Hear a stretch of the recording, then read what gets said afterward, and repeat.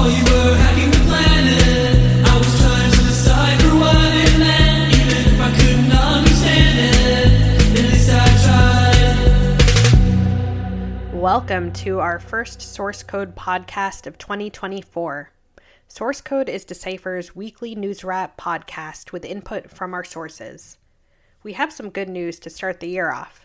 Researchers with Cisco Talos released a decryptor for the Tortilla variant of the Babook ransomware, allowing businesses targeted by the ransomware to recover their files.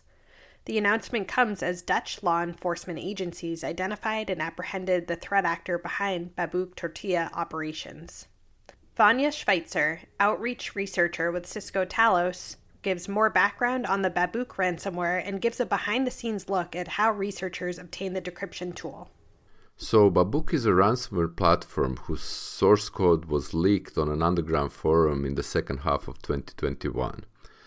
After that, many different groups started using that source code for their own operations, and one of those groups that we analyzed in November 2021 was called Tortilla.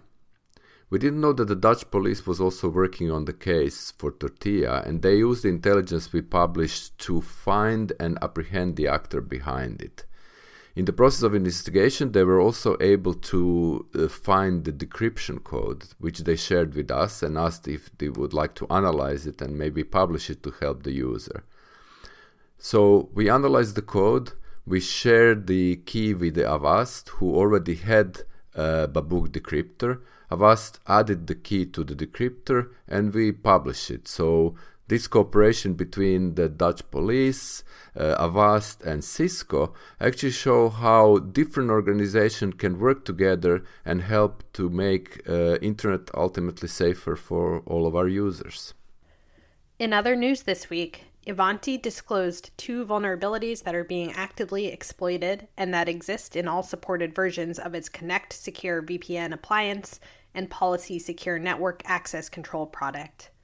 Ivanti said threat actors can craft malicious requests and execute arbitrary commands on the system, sans authentication. Currently, Ivanti said it is aware of less than 10 customers impacted by the vulnerabilities. However, patches are not yet available and will be released in a staggered manner starting on January 22nd.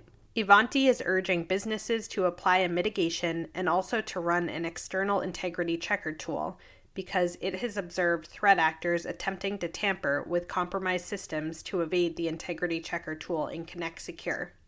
Finally, a new Python-based hacking tool was detailed this week by researchers who said it is purpose-built to target cloud and SaaS platforms and payment services like AWS, Office 365, and PayPal.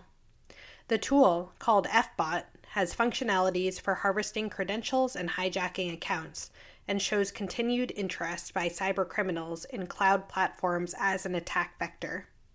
The main takeaways are that actors in the cloud space with regard to cloud attack tools and malware are continuing to borrow and reuse code, and it's ultimately leading into products that are being monetized by certain actors who are selling them, typically on Telegram.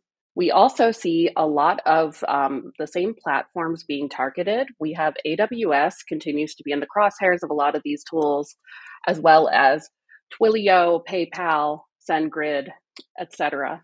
That's Alex Delamotte, Senior Threat Researcher at Sentinel Labs. Delamotte said organizations can enable MFA to minimize the potential impact of hacking tools such as these. As far as defending against these types of threats, it's really a matter of, one thing that my boss, Migo, likes to say is we have to eat our vegetables. And this is exactly what security teams need to do to prevent threats like this. Really just making sure that you have basic security hygiene like multi-factor authentication, that you're limiting the scope of access for credentials.